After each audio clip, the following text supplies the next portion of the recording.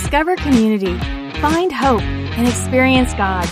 This is Discovering Hope with Pastor Patrick Severson.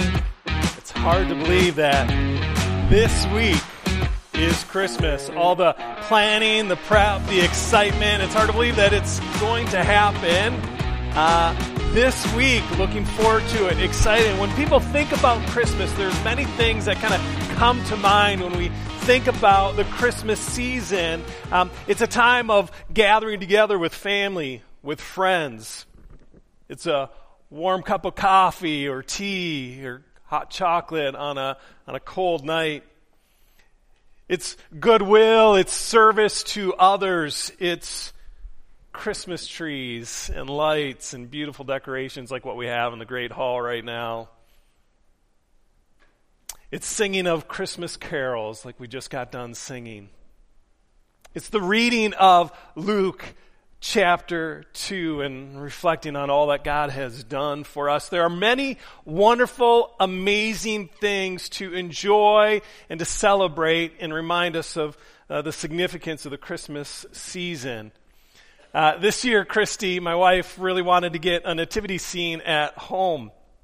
And so she looked long and hard, found the perfect nativity scene to have, and we've got it in our dining room now. We've had it up for the last number of weeks, and you'll see nativity scenes all around. We even have one in the mall area right out here in the display case. We have a nativity scene. Some churches even do like live nativity scenes, which are pretty cool. I guess Holmes United Methodist Church just outside of town has a live nativity, and I guess it's really amazing. I've never had a chance to go, but what I've heard is that they just do a fantastic job with the nativity scene. There's something special about Christmas, and even as I say that, there can also be something challenging about a Christmas season, especially those who are going through challenging circumstances. Recognize that there are some in our midst who are going through a recent loss, or grieving the loss of a loved one. There's brokenness, there's maybe an unexpected move or a job loss and a shift or unexpected change. So the Christmas season for some can be hard. I get it. And I just wanted to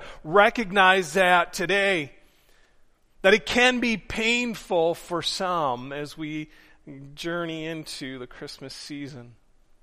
But the message of Christmas, it gives us hope, even in the middle of difficult times. What I find so interesting about the Christmas story, what I find so just fascinating is that regardless of background, regardless of spiritual background, there's a good chance that you already know a significant portion of the Christmas story. I mean, it's read even in the old classic cartoon Charlie Brown. It's the Charlie Brown Christmas. So you got Luke chapter 2 is read in that. I mean, we see and hear the Christmas story in so many different ways, from candlelight services to like I said, Charlie Brown Christmas, in many different ways. This story. So it's regardless of your church background, your spiritual background, there's likely a good chance that you are familiar with Luke chapter 2, the story of Christ come, Messiah, born today as we celebrate Luke chapter 2.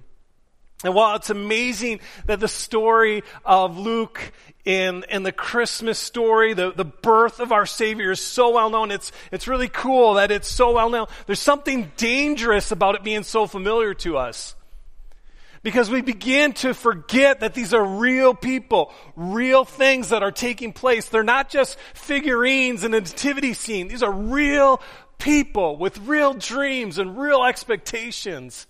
And we begin to we need to recenter and to begin to reframe the way that we approach sometimes the Christmas story, because it's so familiar to us. And so my hope today is that as we explore Luke chapter 2 on this Sunday right before Christmas, and we look at this beautiful Christmas story, the Savior of our birth, that we do so with a fresh perspective, that we don't have in mind these cute little figurines of a nativity scene, but we think of them as real people, as real circumstances, as real things that took place, and we approach it with a fresh perspective. So here's a little bit of what I mean. When we think about meaning and the purpose and the reason for Christmas, we often think of it this way: Messiah come. Emmanuel, which means God with us. And we think of it, which is true and right and appropriate, but I think that there's something more about the Christmas message that we need to be reminded of, that we need to hold on to.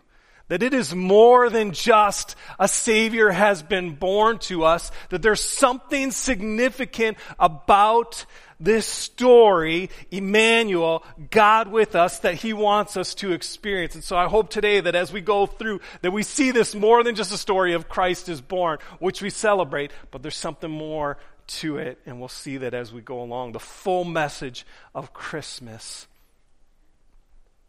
And so for our time today, we're going to read Luke chapter 2. But before we do that, I just want to mention, we're going to focus on this through the perspective of the shepherds, okay? We're going to look at how did they experience this Christmas story? How did they experience Luke chapter 2? And we're going to learn from the way that they responded. And we're going to learn from what we see them doing here. And we're going to walk away with 5 action words in response, okay? So we're going to read this story. We're going to let the shepherds guide us to experiencing Emmanuel in new and fresh ways. And as we do, we're going to come away with 5 things that are going to help shape us and help us do so. So 5 action words. So let's look at Luke chapter 2. You can follow along on your phone, your tablet, your Bible, up on the screen. Let's open up Luke chapter 2, starting in verse 8. Again, from the perspective of the shepherds. Again, real people experiencing real events, things that happen. These aren't just stories. These are real things taking place. And it says this, verse 8, "And there were shepherds living out in their fields nearby, keeping watch over their flocks at night. And an angel of the Lord appeared to them. The glory of the Lord shone around them, and they were terrified. But the angel said to them, 'Do not be afraid. I bring you good news of great joy that will be for all people. Today, in the town of David, a Savior has been born to you. He is Christ the Lord. And this will be a sign to you. You will find a baby wrapped in cloths and lying in a manger.'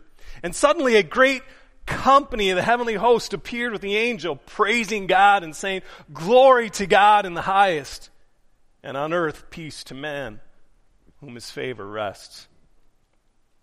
When the angels had left them and gone into heaven, the shepherds said to one another, 'Let's go to Bethlehem and see this thing that has happened, which the Lord has told us about.' So they hurried off, and they found Mary and Joseph and the baby who was lying in the manger.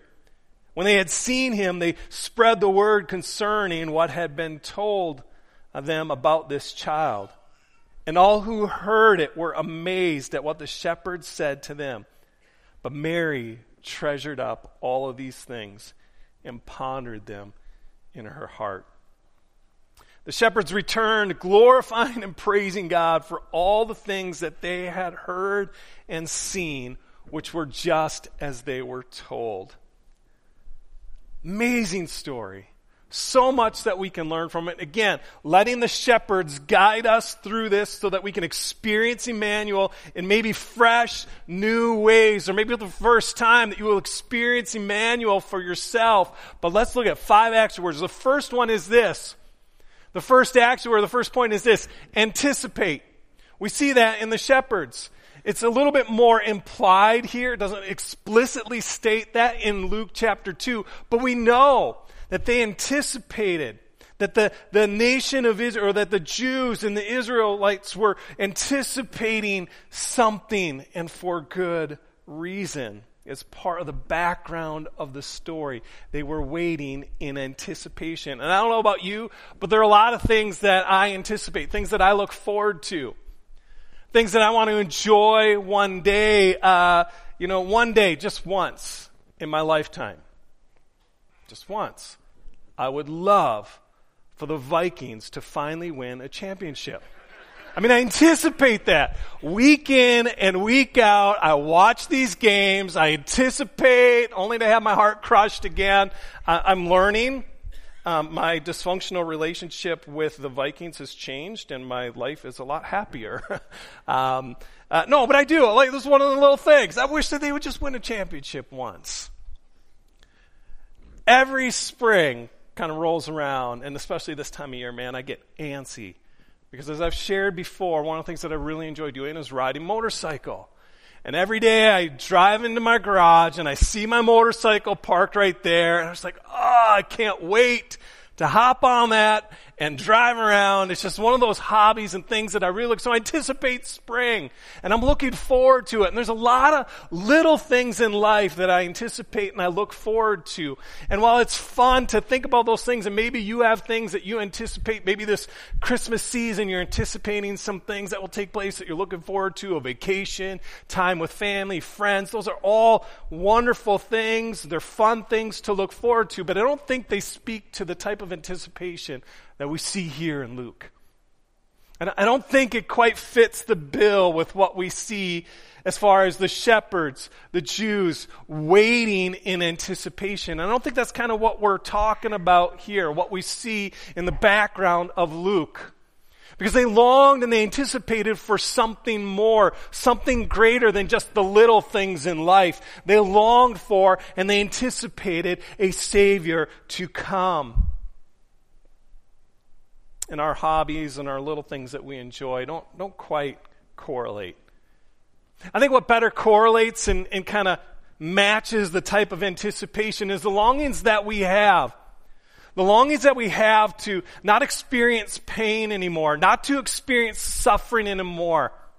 You know, there's a day that I long for when Jesus brings me home and I'm in glory and I don't suffer, I don't experience pain, disappointment, and I'm reunited with Jesus in a glorious and beautiful way. I long for and I anticipate that day. And I think that type of anticipation better describes what the Jews and the shepherds here were anticipating in coming Messiah. They were longing for, they were waiting. And I think the circumstances that they were in, for 400 years, God had remained silent from the end of the Old Testament to the time Christ was born. God had not spoken in authoritative ways. He was silent. And they waited. And they longed for. And the oppression of the Roman government, who was over them, oppressing them, I think even created a longing that was deeper for coming Messiah who would rescue them from the oppression that they were experiencing. And so there is so much more here that they were longing for than just little things in life. They longed for coming Messiah. What's interesting in Luke chapter 2, the reading of it doesn't talk about the shepherd's spiritual background. It doesn't talk about whether they were faithful or not. Many scholars think that they were really religious, that they were really faithful, that they were really seeking God. It doesn't say that, but here's what we do know about that time, is that the occupation of a shepherd was kind of looked down upon. Where once in the Old Testament, it was kind of more of a respectable occupation. We think of King David before he became king. He was a shepherd. It was more of a respectable occupation, but now it really wasn't. Now it was kind of a looked down upon occupation and way of life. And part of the reason was because as the intertestamental period, that time of silence between when the Old Testament finished and Jesus came, the Jewish leaders began adding more and more regulations to how the law was practiced, to how their faith was practiced. And these regulations and these additional rules became a burden on the people, and it really became impossible for the shepherds to live out their faith because of the way of their occupation. And so they couldn't practice their faith, and so they were looked down upon. They were looked at as unclean, as less than spiritual, because they couldn't live up to the standards of that day. And what I find so interesting is that this is the group of people that God selected to tell for the very first time the Christmas message. A group of religiously marginalized people. A group of people who the religious leaders said, you're not living up to enough. And this is who God selected to say, the greatest message in all of history, for the first time, these group of men are going to hear it. I find that fascinating. So while we don't know the religious background and the faith practice of the shepherds, likely they were men who were anticipating and longing, and likely they were because of the oppression that they were feeling, both from the Roman Empire, but also from their own community within, that they were seen as outcasts. And so they longed for and they desired for something. Now, how can the shepherd's anticipation help us experience Emmanuel? How can that be a guide for us to experience Emmanuel in a fresh and new way this Christmas season? Because the busyness of the holiday can distract, right? I mean, I get it. It's a crazy time right now. We're running all over for a lot of us. And it could be easy to forget about the things that we truly long for, the things that we want to see God do and anticipate, and we push them aside because of the busyness and all the things that are going on. And when we look at it, and we look at, okay, what are some of the things that I anticipate? What are some of the things that I long for? And these are the things that only Jesus can satisfy. All of our deepest longings can only be satisfied in Jesus. We just go about the wrong way of trying to satisfy them. And so when we look at the things that we anticipate, do they point to, or they can point to, our need for Messiah? And so the shepherds anticipated, and we too anticipate and long for things that only Jesus can satisfy in our lives. And so we experience Emmanuel in a new way, in a fresh way, by recognizing our anticipation and need for him. So that's the first word, anticipate. The second word that we see out of this story in our shepherd's guide to experiencing Emmanuel is this: receive. Not only did the shepherds long and anticipate the coming Savior, waiting for God to move in like these amazing ways, the shepherds absolutely received the message of the angel. Now I'm assuming they had to calm themselves first, right? I mean, can you imagine?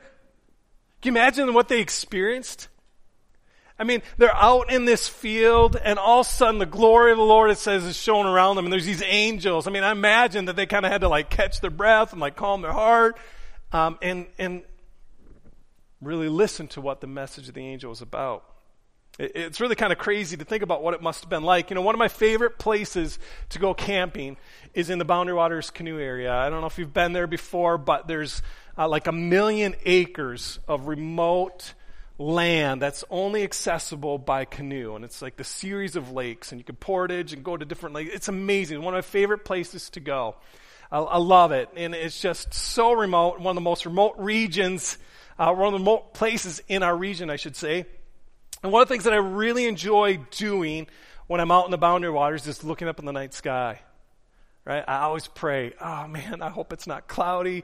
I hope I can see the stars, because it is absolutely breathtaking and stunning. And I remember there was one time, my buddies and I were on a canoe trip in the Boundary Waters, and it was a beautiful night, and we went out on this big boulder, smooth rock boulder that was kind of right next to the calm waters of the lake. And we sat out there and we looked up at the stars, and it was just amazing. And then one of my buddies who's doing something, he's kind of searching for something without even warning us. He flipped on his flashlight. And I was like, whoa, man, because our eyes were used to the darkness of the sky. There was no artificial light. There were no city lights. It was just the beauty of the night sky. And he flips on his flashlight. It was like, whoa, man, what are you doing there? And that was just one simple flashlight. Now imagine these shepherds. They're out in the field at night. I mean, the stars out in full glory, beautiful. No artificial city lights, nothing of that nature, no planes flying, nothing like that. Just out in the field, in the middle of darkness, and all of a sudden, boom!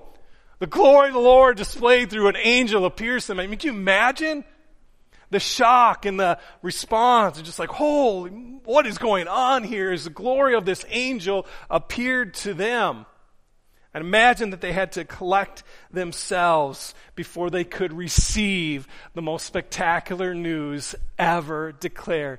Today, in the town of Bethlehem, a Savior has been born.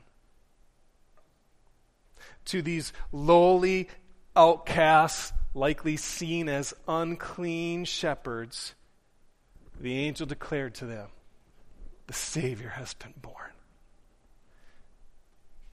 Notice what they didn't do. They didn't sit around and debate the message. They didn't sit around and go, the angel just said that, the Savior's born. What should we do about it? We notice in their response, they received the message. They received the message of the angel that a Savior had been born. Some of you are here today and you haven't received the Christmas message. You haven't received for yourself that Jesus, Messiah, has come to take away the sin of the world, to allow us to have relationship with God the Father, that He has become what we needed to be and we couldn't, and that He is our Savior. Some of you here today haven't received that for yourself. And I can almost hear maybe some of the objections, right? I can almost hear some of you who maybe are a little skeptical, maybe are a little like, I don't know, but you know what, if an angel appeared to me like that, I'd sure believe, right? If the glory of the Lord appeared to me like that, I'd sure believe. And we forget that the glory of the Lord is all around us. Like we forget that, we have God's word that we hold in our hands, that He has spoken to, that He has declared, that has stood the test of time, that is there, that is breathed by God Himself, and we hold it. The glory of God is right here. And when we forget that we see the glory of God in the way that we worship, and we worship and we declare the truths of Scripture. We gather together and we sense and we see God's presence in powerful ways. One of the things that our staff team hears rather frequently, not in every circumstance, but a lot of times what we hear when people come to Hope Church for one of the first times and they walk through the doors, it's not uncommon for us to hear this. There was just something different. I don't know I can't explain it. There was something different than when I stood and I stepped into the doors of the church and I walked into the worship center that just felt different. But we hear it frequently. We do. And dare I say this, because the presence and the glory of God is here. We say, I need an angel. God's presence is here. His glory is all around us through His word, through His presence when we worship. And also, here's what amazes me. His glory is on display through lives who've been changed and transformed by the message of Christmas, the message of His love. I mean, there are people here whose lives have been radically changed. People who have walked away from addiction. People who found healing for their marriages. People who have been restored. Not that we're perfect, but we're a lot different than where we were previously. And the testimony of lives changed, like radically changed, is a testimony of God's glory in powerful ways. It wouldn't matter if 1,000 angels came here. If you can't see the glory of God through the lives changed, through the power of His word, and through when we gather, we declare truths through worship, 1,000 angels ain't going to convince you. They're not. The glory of the Lord is all around us. We just forget it. We just aren't looking for it. But when we pause, we receive the message of Christmas. A Savior has been born. We see the glory of God in powerful ways. Have you received the message of Christmas? A Savior born to you and to me. The third action word that we see in our Shepherd's Guide to Experiencing Emmanuel, God with us, our Savior, is that of respond. They anticipated, they received, and then they responded. Luke 2, verse 15, it shows that right away these shepherds left and went to go see Messiah. They left, they responded, they went immediately to go find Messiah. The message of Christmas always requires a response. It does. We can't hear the message of God's love that Savior has come, born to you and me to take away the sin of the world, that we might have a relationship with Him and not respond.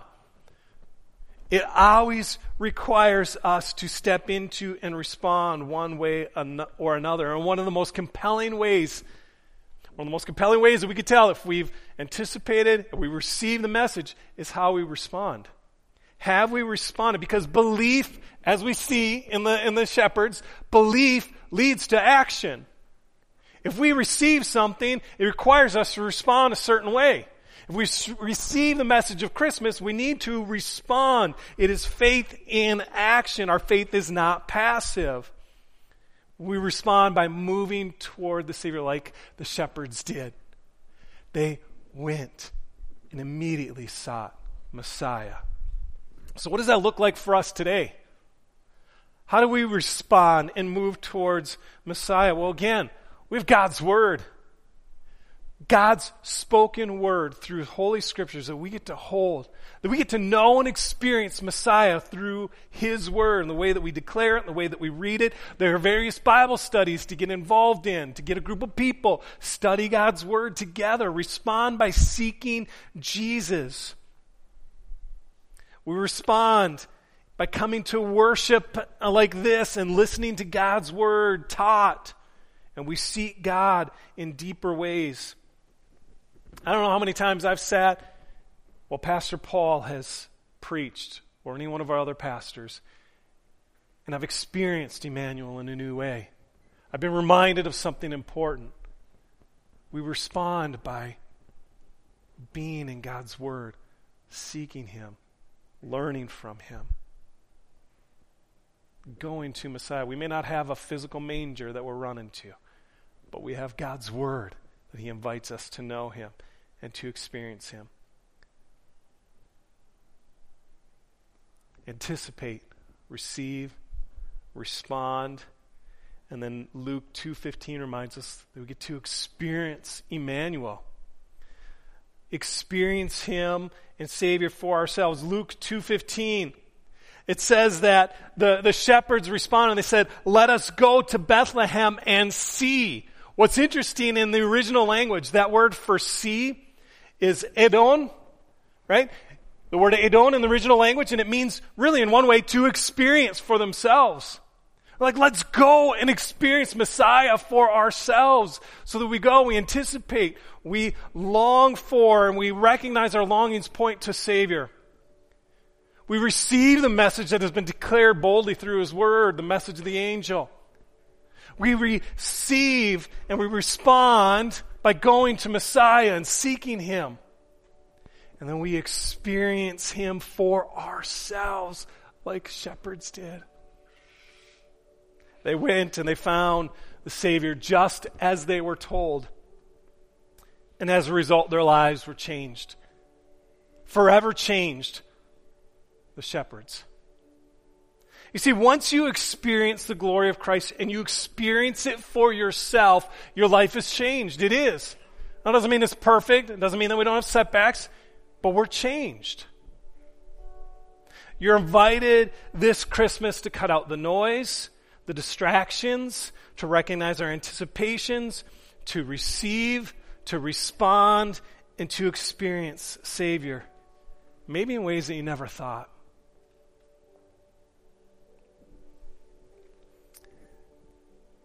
I don't know what God's doing in your life. I don't know if you've truly experienced Emmanuel, God with us. Maybe today is a time. If you've never made a decision to follow Jesus, to receive Him as your Lord and Savior, man, I encourage you.